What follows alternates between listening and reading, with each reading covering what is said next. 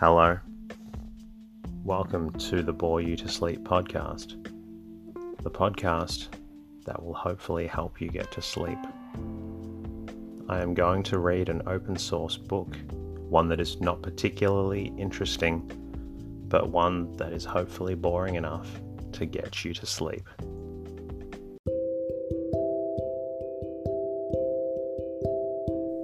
Is there something interfering with your happiness, or is preventing you from achieving your goals?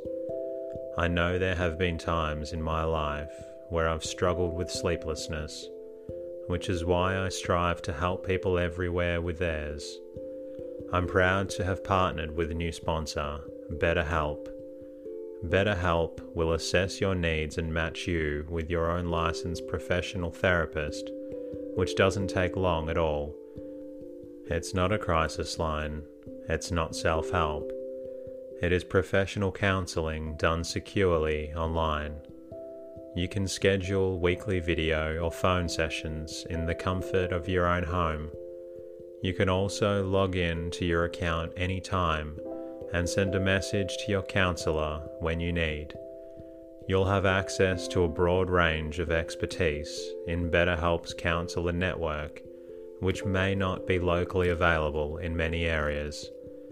BetterHelp is committed to facilitating great therapeutic matches, so they make it easy and free to change counselors if needed. Visit trybetterhelp.com/bore you to sleep.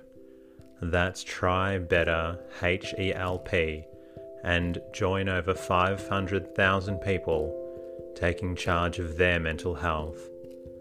Special offer for Bore You to Sleep listeners with 10% off your first month at trybetterhelp.com/bore you to sleep.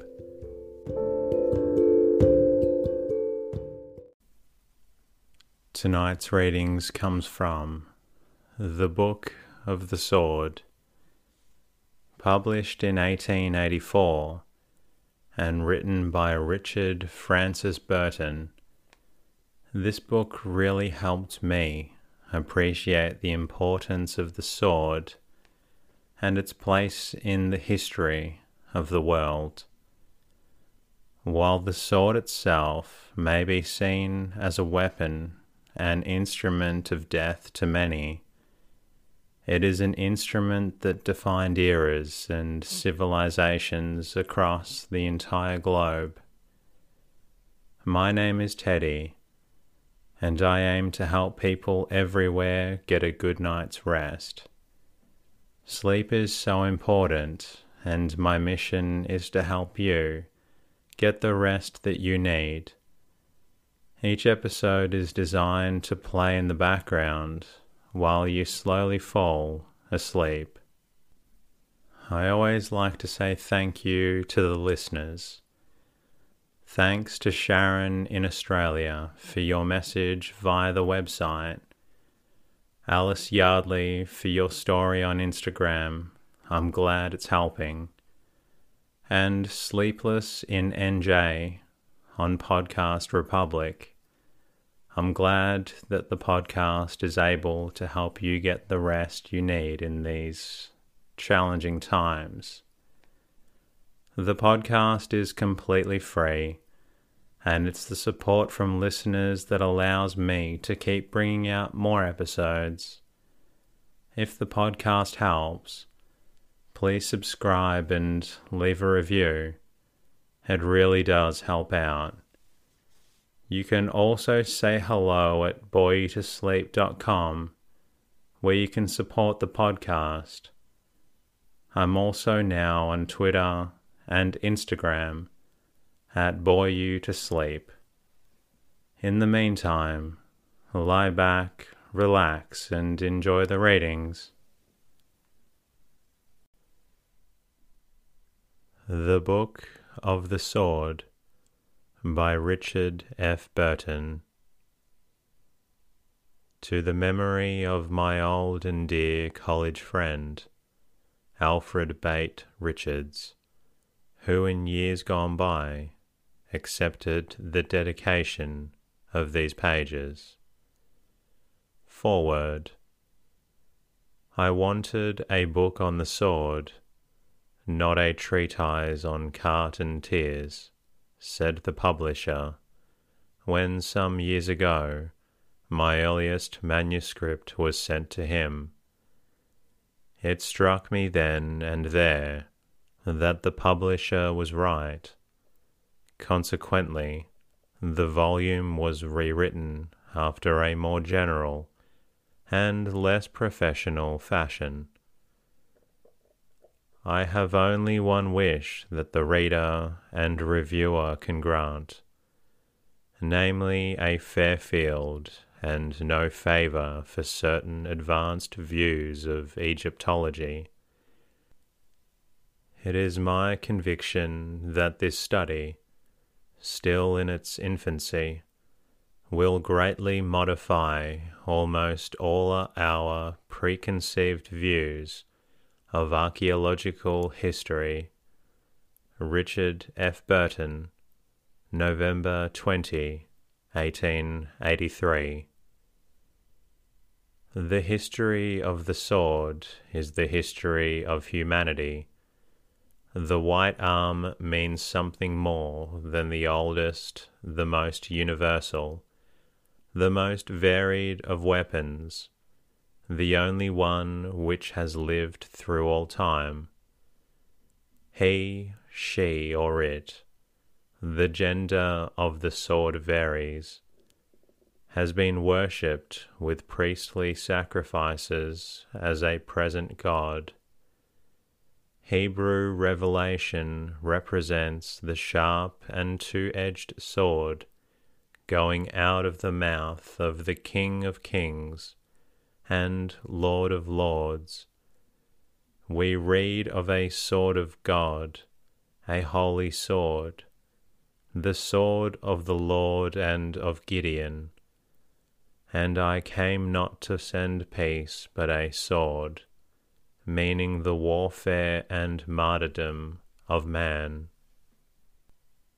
On a lower plane, the sword became the invention and the favourite arm of the gods and the demigods, a gift of magic, one of the treasures sent down from heaven, which made Mulciber, Malik Kabir the great king, divine, and Volunda, Quidder, Gallant or Wayland Smith a hero. It was consecrated to the deities, and was stored in the temple and in the church. It was the key of heaven and hell. The saying is, if there were no sword, there would be no law of Mohammed, and the Moslem's brave's highest title was Sayf Allah, Sword of Allah.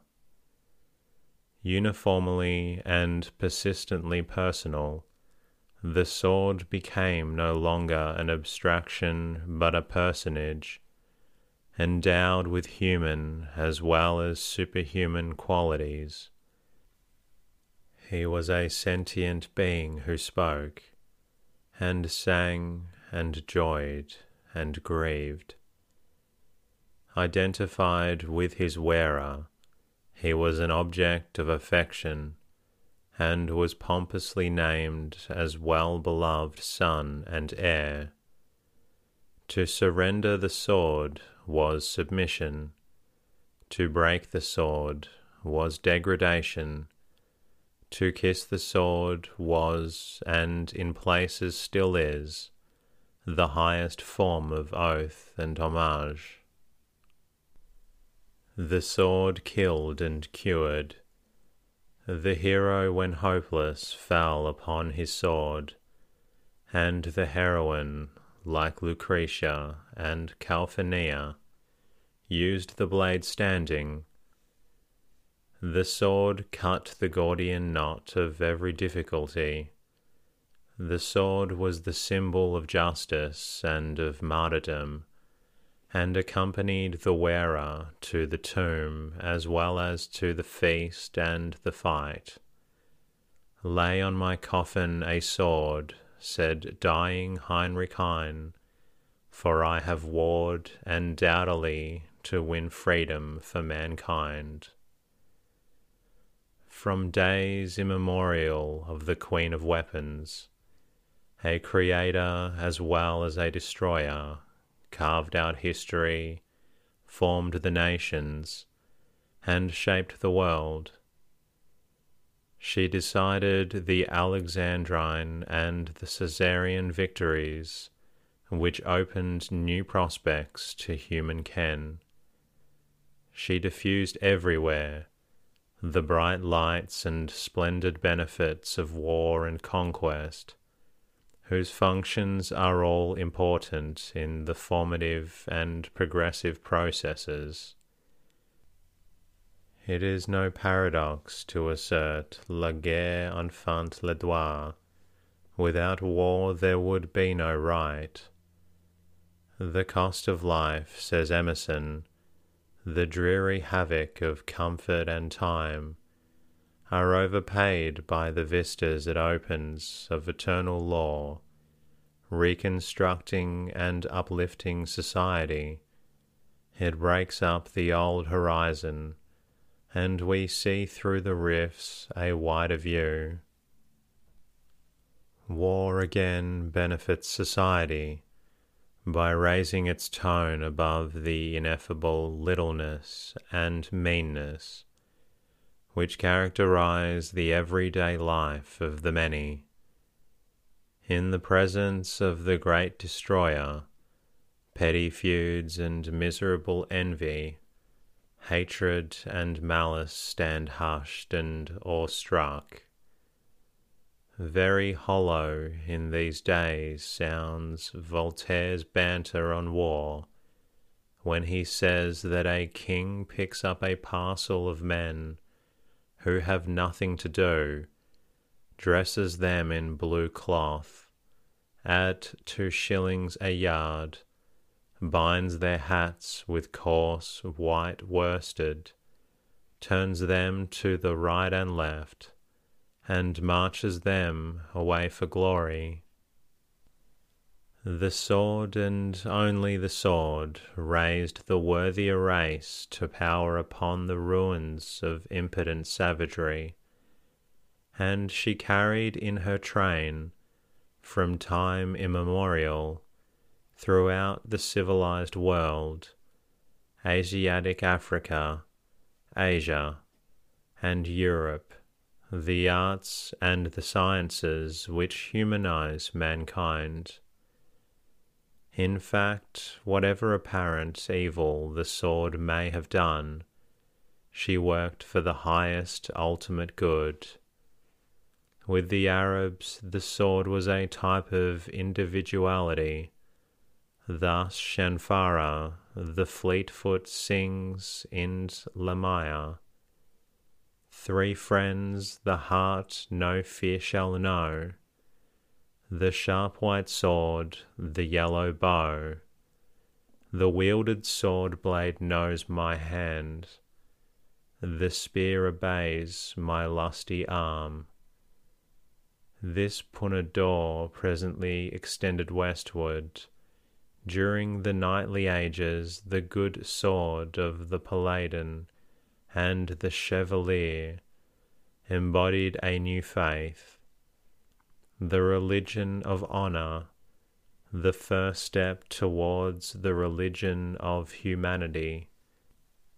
These men once more taught the sublime truth, the splendid doctrine known to the Stoics and the Pharisees, but unaccountably neglected in their later creeds. Their recklessness of all the consequences soared worlds high above the various egotistic systems which bribe man to do good, for a personal and private consideration, to win the world or to save his soul. Hence Aristotle blamed his contemporaries, the Spartans. They are indeed good men, but they have not the supreme consummate excellence of loving all things worthy, decent and laudable, purely as such and for their own sakes, nor of practicing virtue for no other motive but the sole love of her own innate beauty, the everlasting law of honour, binding on all and peculiar to each, would have thoroughly satisfied the Stagirite's highest aspirations. In knightly hands the sword acknowledged no fate but that of freedom and free will, and it bred the very spirit of chivalry, a keen personal sentiment of self-respect, of dignity, and of loyalty, with the noble desire to protect weakness against and the abuse of strength. The knightly sword was ever the representative idea, the present and eternal symbol of all that man most prized, courage and freedom. The names describe her quality. She is Joyeuse and Latisona. He is Zul-Fakar, sire of Splitting, and Questenabay, biter of the millstone. The weapon was everywhere, held to be the best friend of bravery, and the worst foe of perfidy, the companion of authority, and the token of commandment, the outward and visible sign of force and fidelity, of conquest and dominion, of all that humanity wants to have and wants to be. The sword was carried by and before kings, and the brand, not the sceptre, noted their seals of fate. As the firm friend of the crown, and of the ermine robe, it became the second fountain of honour. Amongst the ancient Germans, even the judges sat armed on the judgment seat, and at marriages it represented the bridegroom in his absence. Noble and ennobling, its touch upon the shoulder conferred the prize of knighthood. As Bal-Kashish it was, and still is, the highest testimony to the soldier's character, a proof that he is brave as his sword blade. Its presence was a moral lesson. Unlike the Greeks, the Romans, and the Hebrews, Western and Southern Europe, during its chivalrous ages, appeared nowhere and on no occasion without the sword. It was ever ready to leap from its sheath in the cause of weakness and at the call of honour. Hence, with its arrogant individuality, the sword still remained the all-sufficient type and token of the higher sentiments and the higher tendencies of human nature. In society, the position of the sword was remarkable. Its aspect was brilliant. Its manners were courtly. Its habits were punctilious, and its connections were patrician. Its very vices were glittering, for most of them were the abuses which could not buy accompany its uses. It bore itself haughtily as a victor, an arbiter, and necessarily there were times when its superlative qualities showed corresponding defects. Handled by the vile it too often became, in the syllogism of violence, an incubus, a blusterer, a bully, a tyrant, a murderer, an assassin, in fact, death's stamp, and under such conditions it was a corruption of the best. But its lapses were individual and transient. Its benefits to humanity were general and ever-enduring. The highest period of the sword was the early 16th century, that mighty landmark separating the dark past from the brilliant present of Europe, the sudden awakening and excitement of man's mind, produced by the revival of learning and the marriage union of the West with the East, by the discovering of a new hemisphere, the doubling of the world, by the so-called Reformation, a northern protest against the slavery of the soul, by the wide spread of the printing press, which meant knowledge, and simultaneously by the illumination of that electric spark generated from the contact of human thought, suddenly changed the status of the sword. It was no longer an assailant, a slaughterer. It became a defender, a preserver. It learned to shield as well as sword, and now arose swordsmanship proper, when the art of arms meant amongst the old masters the art of fence. The 16th century was its golden age.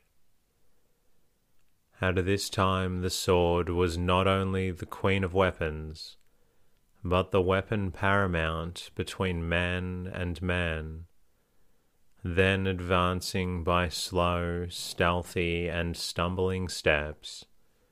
The age of gunpowder, of villainous saltpetre, appeared upon the scene of life.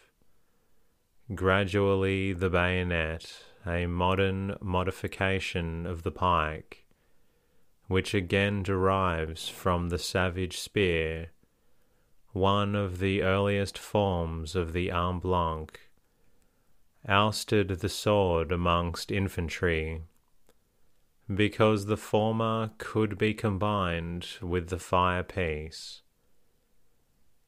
A century afterwards, cavalrymen learned in the Federal-Confederate War to prefer the revolver and repeater, the breech-loader and the reservoir gun, to the sabre of past generations. It became an axiom that in a cavalry charge the spur, not the sword, gains the day.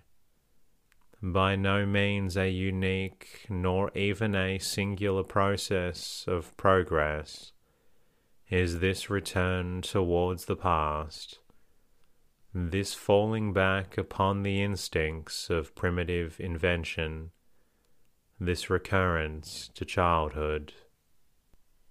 When the science of war reverted to ballistics, it practically revived the practice of the first ages, and the characteristic attack of the savage and the barbarian who, as a rule, throw their weapons. The cannon is the ballista, and the arblast the mangonel, and the trebuchet worked not by muscular, but by chemical forces.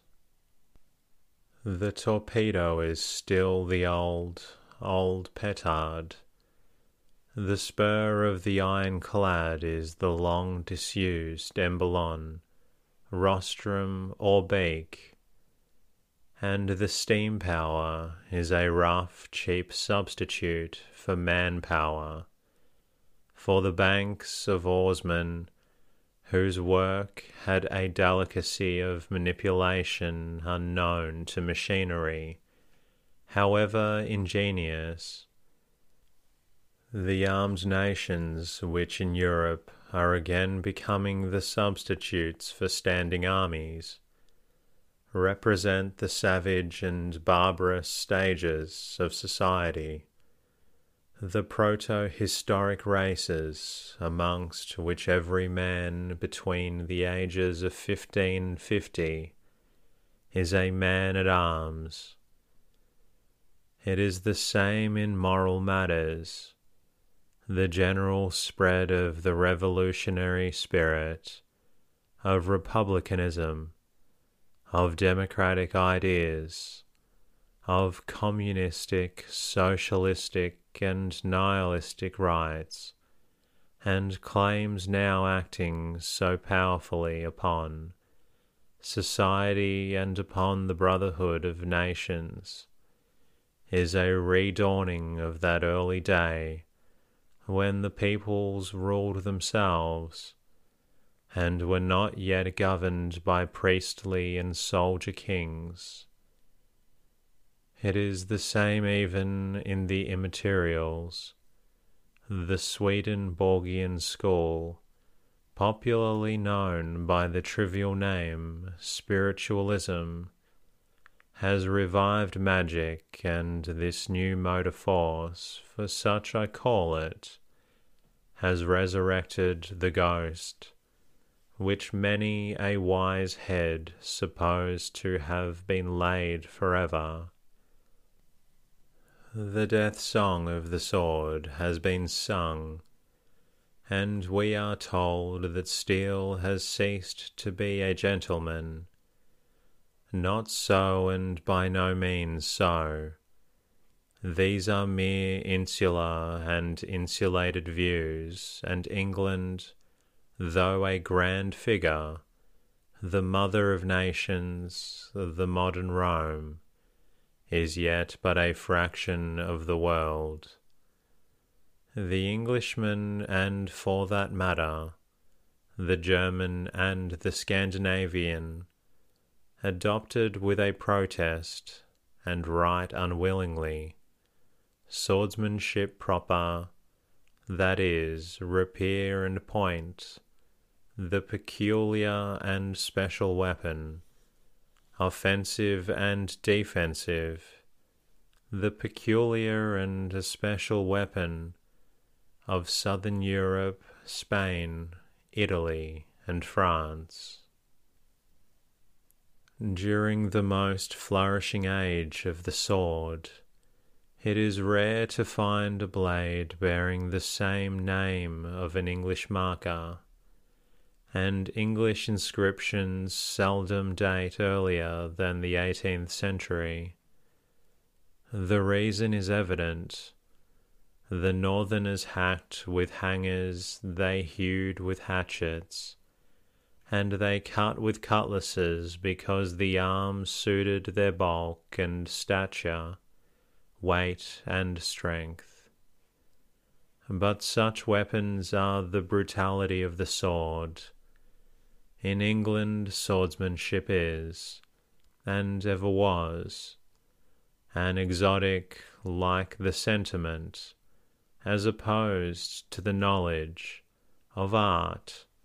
It is the property of the few, not of the many, and being rare, it is somewhat un-English. But the case is different on the continent of Europe.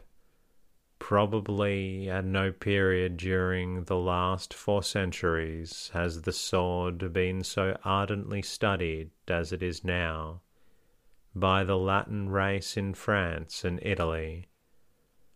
At no time have the schools been so distinguished for intellectual as well as moral proficiency. The use of the foil baited and unbaited has once more become a quasi-universal, a duello in the most approved fashion of our ancestors, was lately proposed in September 1882, by 10 journalists of a Parisian paper to as many on the staff of a rival publication. Even the softer sex in France and Italy has become cunning of fence, and women are among the most prosperous pupils of the Salle d'Armes. Witness, for instance, the ill-fated Madame Fagin of the Théâtre Français, so celebrated for her skill in the carte and the tierce, and the reason demonstrative. Nor is the cause of this wider diffusion so far to seek. In the presence of arms and precision, the sword as a means of offense and defense may practically fall for a time into disuse. It may no longer be the arm paramount or represent an idea. It may have come down from its high estate as tutor to the noble and to the great. Yet not the less it has, and will ever have.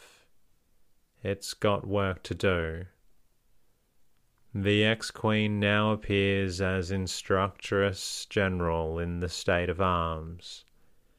As the mathematic is the basis of all exact science, swordplay teaches the soldier to handle every other weapon. This is well known to continental armies, in which each regiment has its own fencing establishment. Again, men of thought cannot ignore the intrinsic value of the sword for stimulating physical qualities. The best of calisthenics, this energetic educator, teaches the man to carry himself like a soldier. A compendium of gymnastics, it increases strength and activity, dexterity and rapidity of movement. Professors calculate that 1 hour of hard fencing wastes 40 ounces by perspiration and respiration. The foil is still the best training tool for the consensus of eye and hand, for the judgment of distance and opportunity, and, in fact, for the practice of combat. And thus swordsmanship engenders moral confidence and self-reliance, while it stimulates a habit of resource. And it is not without suggesting, even in the schools, that the curious, fantastic, very noble generosity, proper to itself alone. And now when the vain glory of violence has passed away from the sword, with the customs of a past age, we can hardly ignore the fact that the manners of nations have changed, not for the best. As soon as the sword ceased to be worn in France, a Frenchman said of his compatriots, the politest people in Europe had suddenly become the rudest. That gallant and courteous bearing, which in England during the early 19th century so charmed the fiery and fastidious Alfieri, lingers only amongst a few. True, the swashbuckler, the professional duellist, has disappeared, but courtesy and punctiliousness, the politeness of man to man, and respect and deference of man to woman, the very conception of the knightly character, have to a great extent been improved off. The latter condition of society indeed seems to survive only in the most cultivated classes of Europe, and popularly amongst the citizens of the United States, a curious oasis of chivalry in a waste of bold utilitarianism, preserved not by the sword, but by the revolver. Our England has abolished the duello without substituting aught better for it. She has stopped the effect and left the cause. And that concludes tonight's readings. I hope you're feeling drowsy. If you're still up for another episode, you're welcome to listen to any other episode from the Bore You to Sleep podcast. In the meantime, I'll be bringing you a new episode to help you get to sleep. Until next time, good night.